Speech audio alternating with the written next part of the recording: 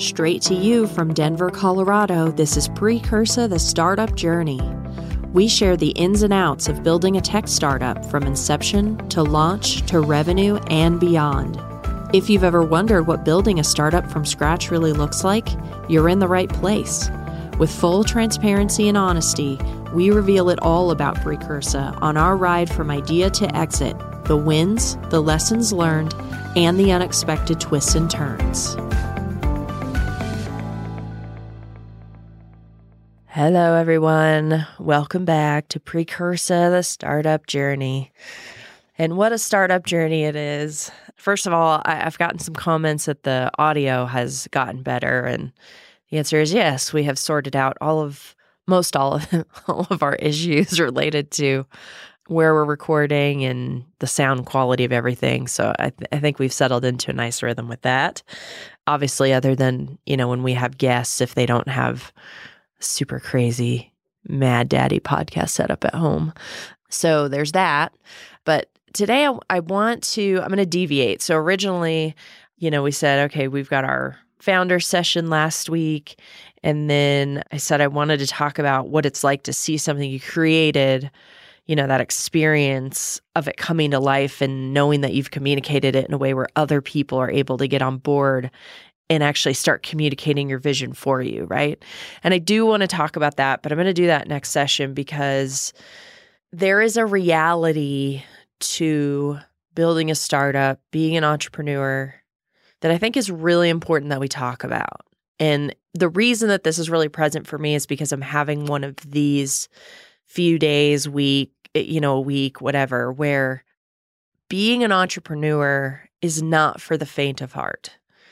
What I mean when I say that is there are, especially in the beginning, before you've got some traction and before you have proof of what you're doing, it's hard. It takes a resolve. It takes a willingness to confront all of the things that make you lack confidence and all of the negative thoughts that you have in a way that just nothing else in the world does. And what I mean by that, so we're doing the fundraising thing again. We've got lots of avenues and lots of opportunity.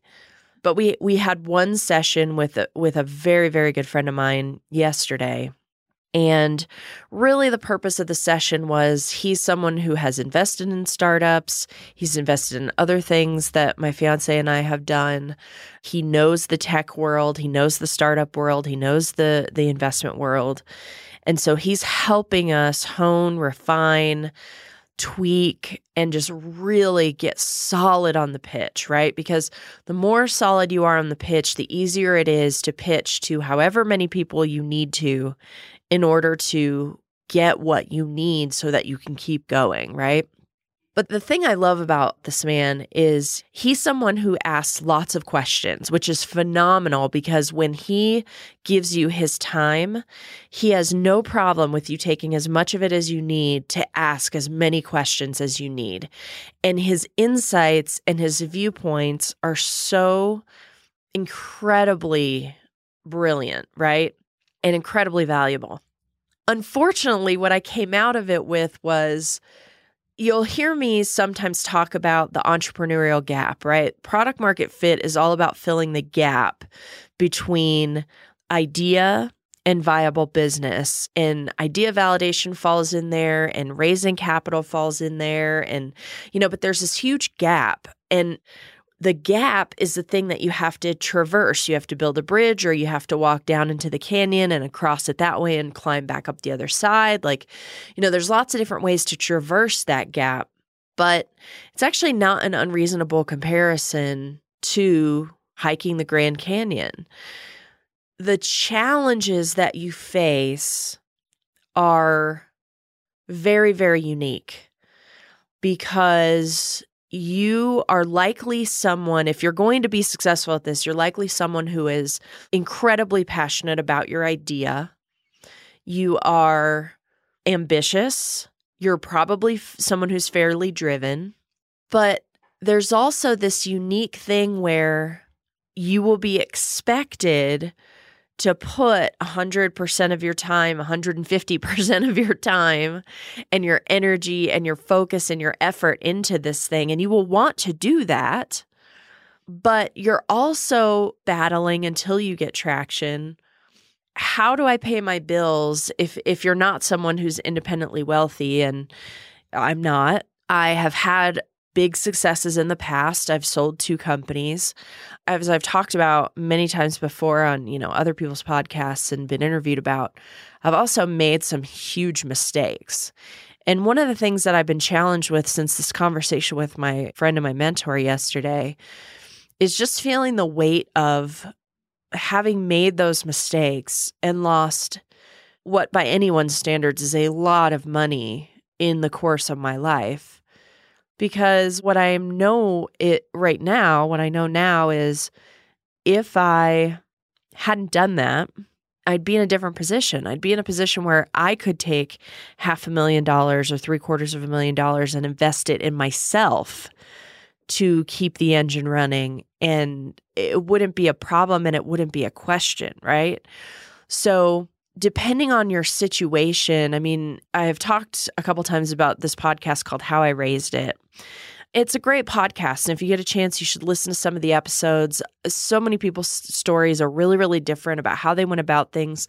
Some people realized that there was a particular market like San Francisco or LA or New York where they were just going to get more traction with investors. And so they literally picked up their lives and moved there in order to be in the culture and be in the space, right?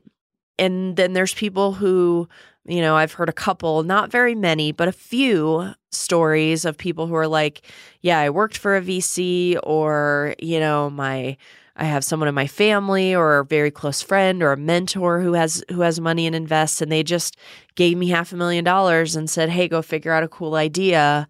And, no strings attached, but I want to give you a shot. That's pretty rare.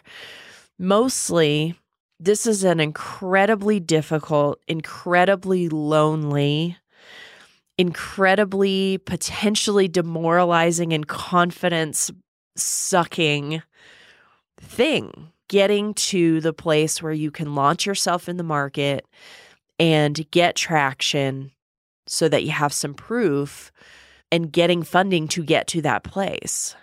I'm feeling this only because the conversation yesterday, I was really confident going into, we basically did it like a mock pitch, right? And I felt very confident about the way we were telling the story and the way that we were talking about what we're doing going in. On the other side of it, I realized just how much more work there is to do to make it more succinct and to get it to where we can say it quickly and we're communicating it fast. I think last week we talked about the 99-second pitch event that I went to, and just realizing, I was telling the guy we were talking to last night, and he said 90 to 120 seconds. That's how much of their attention span you get. And he said, it's not because they're not interested. It's because that's all the time they have to think about anything. And that's literally the limit of their attention span. And then they're like, I'm making a decision and I'm moving on. So if you haven't said something compelling in that time, you probably have lost them. You get a whole 30 minutes in a lot of cases to pitch and questions, but it's really that first couple minutes that it's either grabbing them or not. And seeing how much better we need to get at talking about this and telling the story. And for some reason, it just hit me in a way that was like, it feels so far. And I'm wrestling with this. And so that's why I wanted to talk about this today, because I think this is really important, because mindset plays a huge role in your ability to create success as an entrepreneur, to create success as a business owner, to create success as a startup builder, a startup entrepreneur, right? And when I say mindset, what I mean is I have some good people around me that I know I can express fears, I can express frustration, I can express that feeling of demoralization of realizing that the only reason I'm having to do this work to ask for money right now is because of some poor choices or some expensive choices, I'll say it that way, that I made earlier, in my life and in my career. And if I didn't have people who got it, if I didn't have people who believed in me, if I didn't have people who were willing to help, not meaning, that they can't give me the money that I need, right? But they can help in the ways that they can, Paige and Sarah are amazing partners. And one of the ups of having co-founders, if they're really as invested as you are and they really get it and they really want it as badly as you do, is that when you have one of these times, usually all of you aren't on the downs at the same times. Frequently, you're all up at the same times, but usually when somebody is going through the feeling of demoralized or, oh my gosh, this is really hard, is this even worth it? And like all of the doubt and the fears and all that stuff, usually only one of you is in that place.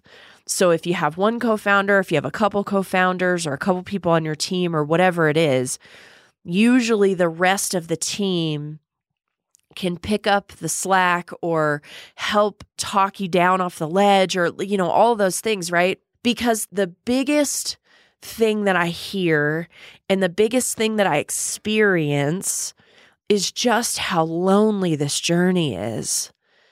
Because the thing that you realize at so many points, and again, between, I have an idea, now what do I do? And you actually have traction and you're actually starting to prove the viability of what you're doing is really the largest piece of this. Because once you have traction, all of a sudden people want to give you money and they want to put people on your board of directors who have experience or who have wisdom or who have knowledge or, who can help you, right? And you can afford to hire people to do the things that you're not sure about or that aren't in your wheelhouse or that you need to pay more attention to, It's the building proof outside of what you know in your heart and what you know in your gut and what you can see in the vision and the execution of that's the really lonely part. And it's been a really interesting exploration for me because, I run multiple businesses. Really, I have been ramping down the business development in my consulting company, Rika Technologies, because I have been ramping up my focus to put more time and more energy into Precursa to get us over that first finish line to launch and to building that traction, right? And so I've been ramping down the business development in my primary day-to-day operational company. And that is terrifying in itself because that's an engine that takes a while to build up because working with me is a 5-figure endeavor. It's $10,000 to $20,000 for entrepreneurs to work with me to go through this process that we're building, as an MVP into Precursa, for much cheaper than that, right? But it takes a lot of my time and a lot of my creative thinking and a lot of my strategic energy in order to do this work. And so that costs a lot of money. And so the sales cycle on that, getting the right kind of referrals, having the right kind of people coming to you, it takes time. And so slowing that down to focus on something else means that it impacts my income. But also, it will eventually have an impact to the amount of money that I can keep putting into Precursa because if I'm not making it anywhere, I don't have a ton of money sitting in the wings to put in myself, right? Other than the amount of money that I have in retirement, which probably isn't even enough for my age, to be fair, because here's the thing about being an entrepreneur. It's feast or famine. And I don't mean that this is unique from being a small business owner. This is unique from working for someone else as a W-2 employee and, climbing a corporate ladder or, switching companies every few years and getting a raise or, this is very unique because in my career, I will go much longer making far less than any of my peers working for other people But when I win, the wins are enormous. I mean, so let me paint it this way. When I sold my first company, I did not build a company with the intent to set out to sell it. I built my first company. I started it, at 15, 16 years old because I liked building websites, and I was not a great employee for the types of jobs that most people have at 15 or 16 years old. I actually got fired from being a barista at a coffee shop in a mall in Southern California. Well, actually, it was a mutual deciding that I should go because I walked in and said, I don't think I'm any good at this and I might quit. And she was like, oh, thank God, because I thought I was going to have to fire you. So I love doing web programming, and I started building websites for small companies. Particularly, there was a couple people in my church who gave me some early work. And, I set out to make an income, right? To make some money and be a teenager and do all the things. And very quickly, I got to a point where I had built that company. It was a consulting company, right? So there's not huge margins in consulting because the money that comes in is usually mostly going back out minus maybe 10 to 20% of a margin. I have one company that I've worked for that they tried to build in a 35% profit margin, which helped them continue to grow the business. And that would be great, but I think most consulting companies don't operate on that kind of a profit margin. But the whole reason I was able to sell that company for a couple $1 million, it was just short of $2 million, was because I landed a really lucrative, really high value, high profile contract, right? And so the companies that I beat out for that contract were the ones who came to me and said, what would it take for us to get that contract? We'll buy your company. They made me some offers. And as a 19-year-old, 20-year-old kid, I was like, okay, let's do it, right? Like $2 million, that'll last me forever. Now, to be fair, and part of the reason why that $2 million went so quickly is because I knew nothing about money and I knew nothing about big money, right? And to me, somebody said it this way the other day. I used to say I grew up very poor. Somebody said the other day, I come from extremely humble beginnings. And I like that because it creates a connotation of, yeah, we didn't have money, but I had a mom who loved me and who would do anything for me. I think with all the dysfunction with my dad's side of the family and my relationships there, I do believe that my dad loved me and he did his best too. It wasn't always enough, right? But that's sort of the story of parenting sometimes, and it's a difficult one, and I have a lot more sympathy and empathy for it now as a stepmom than I ever did when I was in my late teens and 20s and early 30s. I think I had a lot of disdain for my father, and I get a lot of it now. Not that it makes it okay, but anyway, the point being, I come from humble beginnings. So my family didn't have money. I mean, we lived in a trailer in Western North Carolina. We moved a lot, and I didn't know. No one taught me because I don't think it wasn't a concern in my family because, my parents didn't have money. And so they weren't thinking about teaching us what to do with money because they never had it. So they didn't really know what to do with it, right?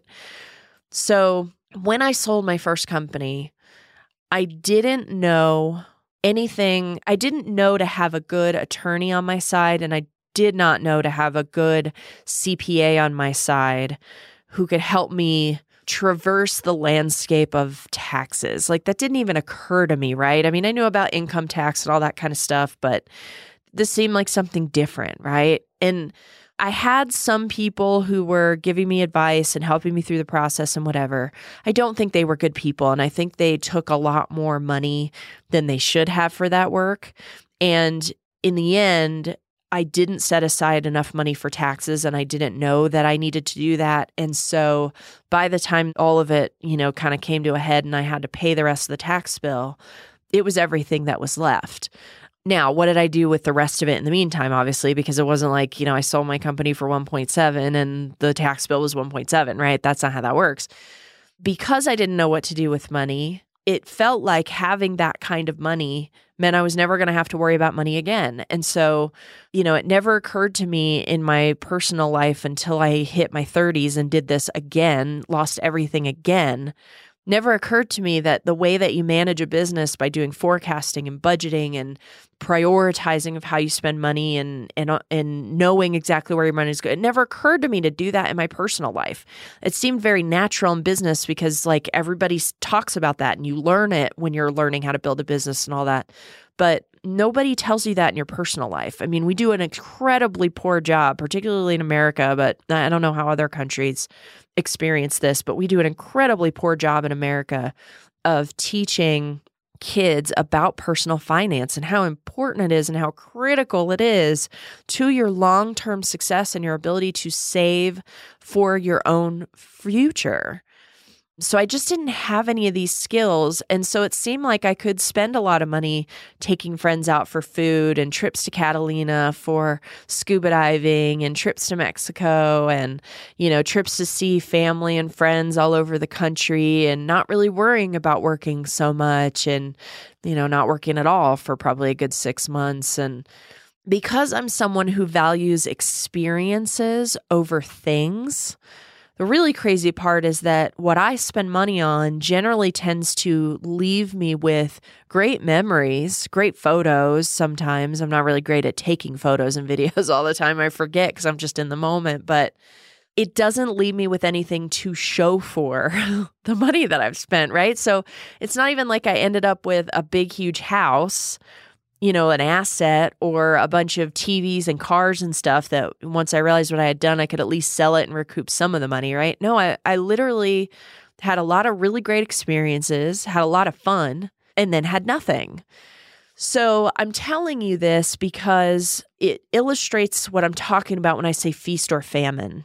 At some point, I'm going to bring on one of my clients, William Lupesco, whose first startup venture was called PupTech. And it was a company, lots of challenges and lots of really interesting, things. And we actually did a full postmortem with him on my other podcast called Incubate This. And it's a really interesting episode. I highly recommend you go listen to it. And at some point, I may have him on this show to talk a little bit about mindset and the entrepreneurial journey because he can describe this in a way that's really, really visceral because he just went through it and just kind of came out the other side, end of 2019 through like the middle of 2020, right? But he will tell you that feast or famine is absolutely the entrepreneurial journey when you're building a startup because you're clawing and you're scraping and you're getting creative and you're bootstrapping and you're asking everyone in your life for money and then going back and doing it again every time something changes, right? I mean, you are the one holding this vision and remaining optimistic and keeping that fire, right? You're stoking the fire and you're doing it alone until the point at which the switch flips and you're no longer alone. And then at that point, you might be making a bad salary for someone in your position, right? Like you might go from I'm making nothing because that's what's expected of me to now maybe I'm able to pay myself $60, $70, even $100,000 a year, right? Which is for someone running a company, depending on the level of traction that you're getting and the level of revenue in your company, really may not be enough, but it's really all you can do. And it's really all you can, I'm putting in quotes, get away with for your investors to be cool with it, right? And so it's just this very weird, very strange. And then all of a sudden, you hit that stride where your revenue is right, your traction is right, you've got the right kind of attention, and you're ready to sell, and somebody's going to write you a check for 20 million, 50 million, 100 million. In the case of like Bumble, where they wrote, I think Whitney sold that company for $1.5 billion with a B. Maybe it was even $2 billion. It's escaping me right now, but she sold it for over $1 billion. Now it took her 7 or 8 years to get there. And, I'm working through channels to see if I can get someone like Whitney Wolfe Herd or one of these sort of unicorn exiting entrepreneurs of recent times to come on and kind of talk to us about the early days of the journey, right? Because there's very little support. They don't talk about it. It's a very important journey. It's a very important story, but it's not newsworthy the way a huge win is because it doesn't let you fantasize. Like, mostly this episode isn't going to be one where you're going to go home and fantasize about the loneliness of building your startup, right? So there's even a risk in me talking about this because there's a chance that you hear sort of some of the truth about the journey, me being on the precursor journey, and that being the truth and the transparency and the honesty that we've committed to on this podcast, and going, I don't know, that doesn't sound like fun. Like, I don't want to do that. I don't want to give up my prime earning years potentially to go build something that has a 1 in 10. Actually, the statistic we heard yesterday from my mentor was now most VC and PE firms are calling it a 1 in 12 or a 1 in 15 success, of the companies that they invest in. It seems like a really long shot for giving up so much. And that's exactly what it is. And it's lonely. So like, for example, now I'm finally in a place because of the SaaS that I have that's active in the commercial airline space, which at some point I'll talk more about that because, that's sort of a different kind of entrepreneurial journey that got us to that place. And it's an interesting story too. But I have that. I do have my consulting company. There is some regular income that, is pretty stable in that company. So I make a decent income. And in fact, I make too much for most of the average investing advice that you hear on most podcasts because I'm make too much money to invest in a Roth IRA, right? I'm just above that level. And so most of the traditional advice that you hear, whether it's Dave Ramsey or The Money Guy or Smart Money Podcast, like all these things, they're geared towards the average consumer who's working a job and is generally in the income range where that advice is really good advice. You should be investing in Roth, right? I'm also a solopreneur small business owner, which means that I don't have access to a corporate 401k. So when you get to a place where you're actually in this journey, there's so little resources and so little support out in the world, which is why there's masterminds all over the place and these incubators and accelerators all over the place. And people work so hard to get into them, even though they give up, again, their earning potential and you can't work while you're doing it and all this stuff because you just don't want to be alone.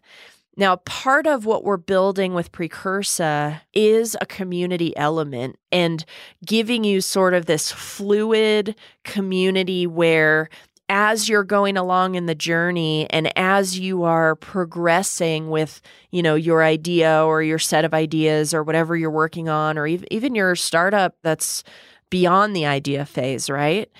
Giving you access to a group and a community of people who are dealing with the same things that you are, who are having the same struggles and challenges and have the same questions, and also a group that can get sometimes the small wins are the wins and you have to celebrate them, right? So I'm saying all of this because I want you to understand, I've talked in the past about the fantasy of the overnight success and the fantasy of the unicorn, and never having to make a dollar and being able, never having to actually make money. I mean, you might earn revenue, but you've never made a profit. You've always subsidized a portion of everything that you've done and then selling your company for, billions of dollars or like this is the story that you mostly hear because it's the fun one. It's like the lottery winner story, right? But that's not the majority of the journey. That's the last getting it over the finish line, the last 5%. The rest of it is a very different story. And I think it's important to understand and to start to come to terms with for yourself Because if your vision and your passion for the idea that you have isn't enough to overcome the lonely, the downtimes, the struggles, the fear, the hits to your self-confidence, because all of those things are going to happen.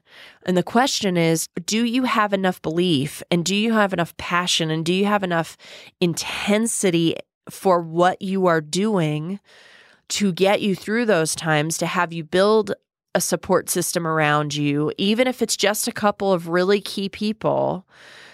If you don't have that intensity and that drive and that ambition, you may not have hit on the right idea, because it's going to take that and then some. And so the mindset and the structures that you build around yourself and the way you push through the tough times and how long you let yourself live in the tough times are very important, and all play into how successful you're going to be, or whether you will be successful or not.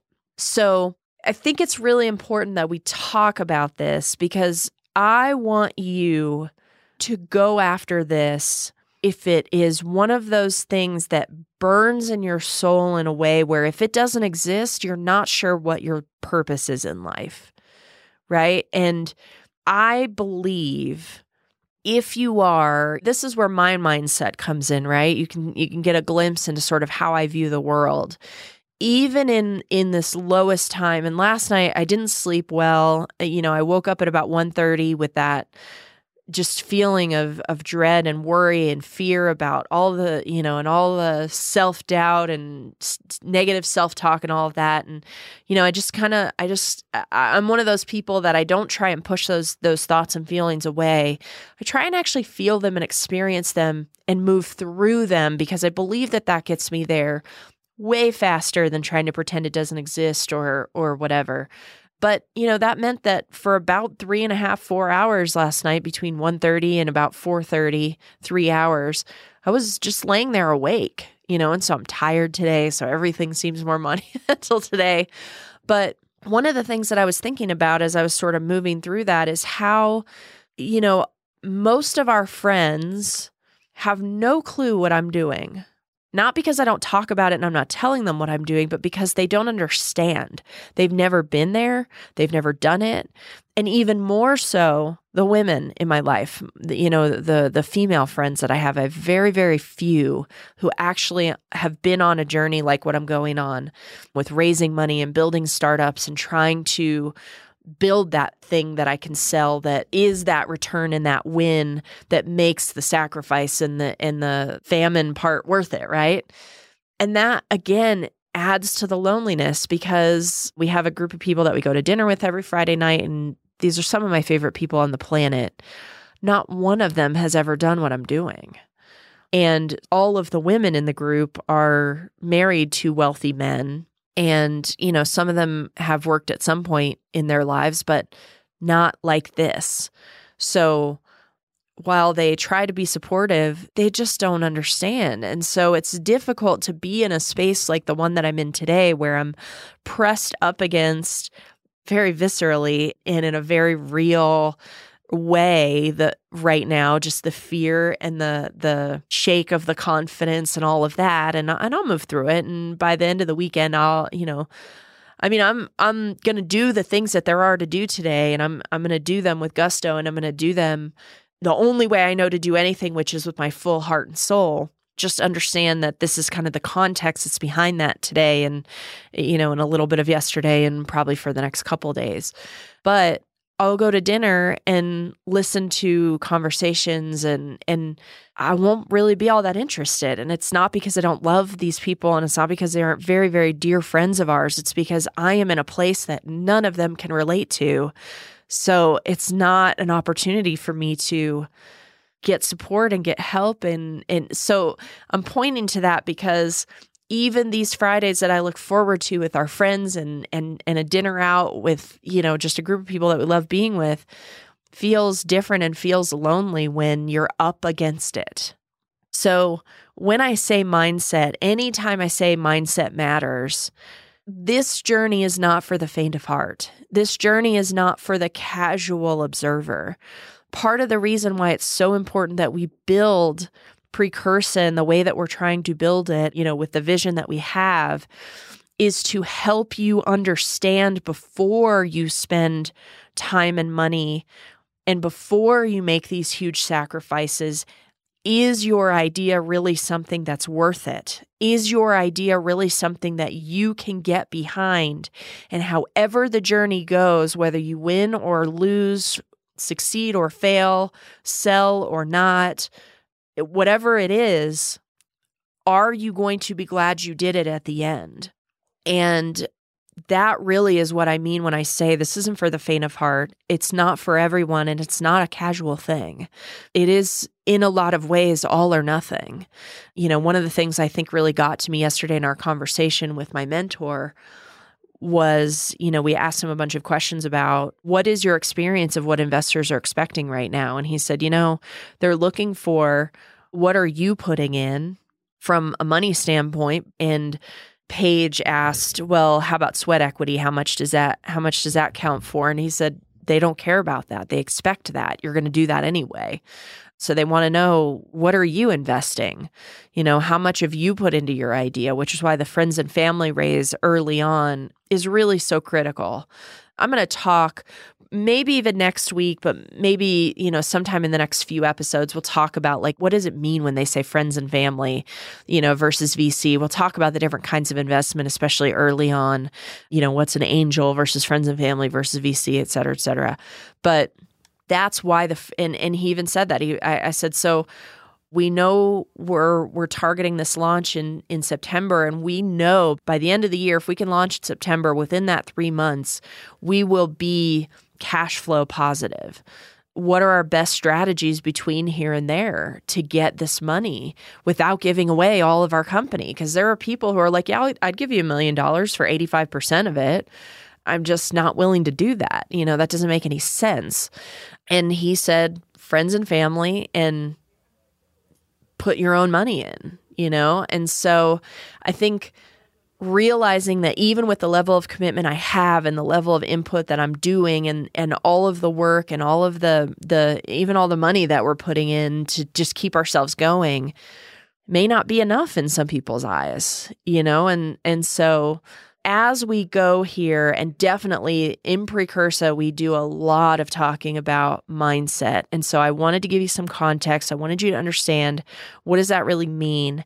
And again, I wanted to be transparent about the things that I'm dealing with as the founder, the ups and downs, the challenges, the wins, all of that we're doing in Precursa. And the thing that keeps me going is we're not done. I'm not even close to done. If it means that I have to back off of all these activities because I run out of my own money, we have to back off of the advertising spend, and we have to back off of being able to pay our developers for a little while, and we have to push out our launch, and we have to get creative and find other ways to bring in money, even if that means building a pre-MVP that is on somebody else's platform that doesn't deliver on a lot of the pieces, but it gets people the information, and it gets me and them together in a way that gives them value so that we can bring in money and start bringing in revenue into Precursa, then we'll do that.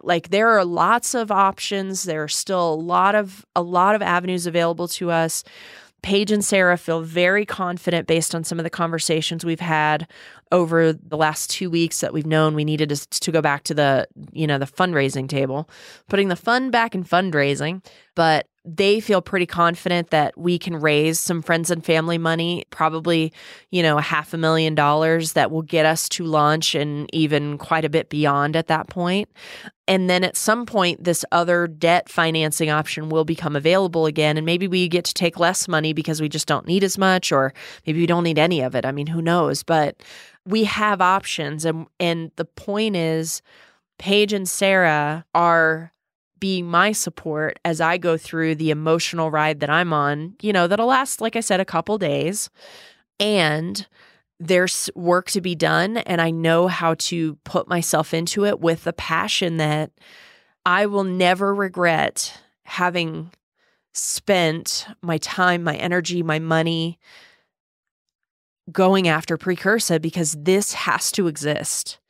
Even if the end of the journey is that I got beat out by a better competitor and, my business made some money and it was a fun ride and whatever, and it didn't sell or it didn't sell for as much as the investors we've talked to think it will or whatever. That is a worthy journey because I want to end the story of the entrepreneur who spends hundreds of thousands of dollars and years of their life on a company and on an idea that was never going to be viable, but they didn't know that and they didn't know how to find that out. I want that to never be someone's story again, that it never has to be someone's story again because I have paved the way or I have pushed other companies to innovate, just by my being in the market, right? And so it is worthy to me. Now, does it still leave me with fear about my own retirement, my own future? Of course it does. It's feast or famine, right? So there's that too. But again, if I didn't believe this was a part of a purpose, if I couldn't look back and see how everything I've done and every step I've taken and every win and every loss in my personal life and in my professional life leading up till now has been leading to this moment and leading to this thing existing, then it wouldn't be enough for me. But I have this sense in my soul and in my heart and deep down, because of what I can see and because of how I perceive the past and how I've gotten to where I am, that this is the right journey and I'm exactly where I'm supposed to be. And I believe in a higher power. I believe in God. I believe in the reality of purpose. And I think that makes a difference. And so what I have to do is be responsible for the pieces that belong to me, which are continuing the journey and continuing to execute and doing the things that are in front of me to do, even if they seem like small steps, and hand the rest over to the universe, to God, who is much better at making any of this happen than I am, as long as I'm walking the path and I'm doing what there is to do in front of me right now and right now and right now and right now, no matter how small those baby steps are.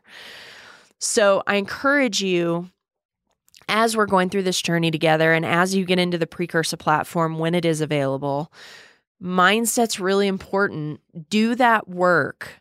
Go on those journeys with us. Ask those questions. Dive in and be willing to explore. I think a couple episodes ago, I called it the hairy guts of yourself.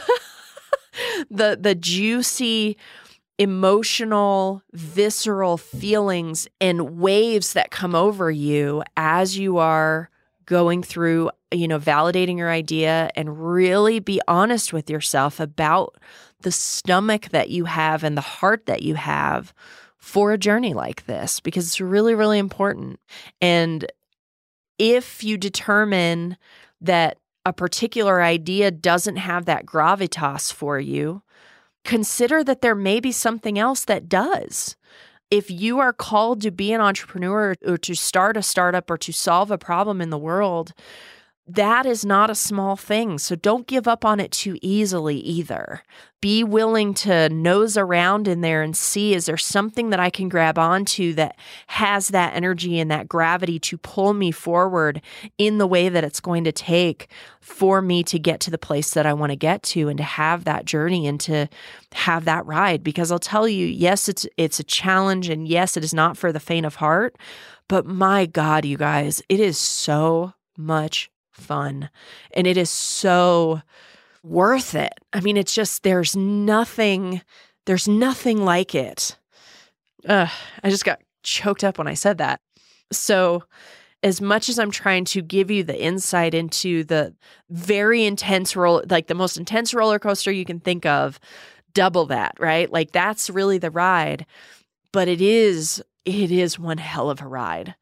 So mindset matters. And that's what I want to leave you with today. This has been extremely cathartic for me. And I hope that you have gotten a depth of understanding and that it is causing you to think and to question and to dig for yourself in a way that is satisfying and fulfilling, that it leads you to a new place or a new understanding of yourself and of your idea and of what you really want and how to get there. So, as always, happy entrepreneuring. Make sure you subscribe to us on your favorite podcast platform. If there's a platform we're not on that you typically use that you would love to see us on, please reach out to me. Let me know. You can reach us at startup@precursa.com or tag me in a post on our social media. We're on Facebook, Instagram, Twitter, LinkedIn. You can find us everywhere. Tag me in a post or something and let me know, and I will make sure that we get this added to your favorite platforms because I want you to be getting every episode every week because it's a really fun and it's one hell of a ride, and I want you to be on it with us. The ups and the downs are super juicy. All right, so happy entrepreneuring, and I will see you guys next time. Thank you for listening to this episode of Precursa, the Startup Journey. If you have an idea for a startup and you want to explore the proven process of turning your idea into a viable business, check us out at precursa.com. Make sure to subscribe to this podcast wherever you listen to podcasts so you never miss an episode. Until next time.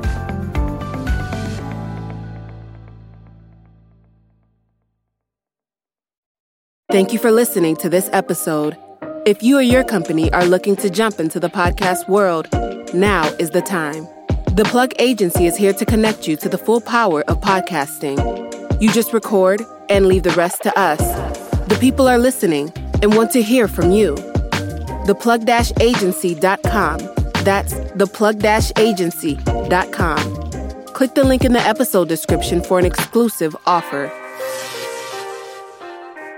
This is Sarah Hubbard, host of You and Me Kid, a podcast about starting and raising a family on your own. We just launched season 2, and I'm speaking with single moms, those still considering, and experts in relevant fields to give you a real sense of what the day-to-day experience of solo parenting looks and feels like. Plus, this season, I've partnered with California Cryobank, the #1 sperm bank in the U.S. So wherever you are in the process, this podcast provides some support, humor, and helpful information. Listen to You and Me Kid wherever you get your podcasts.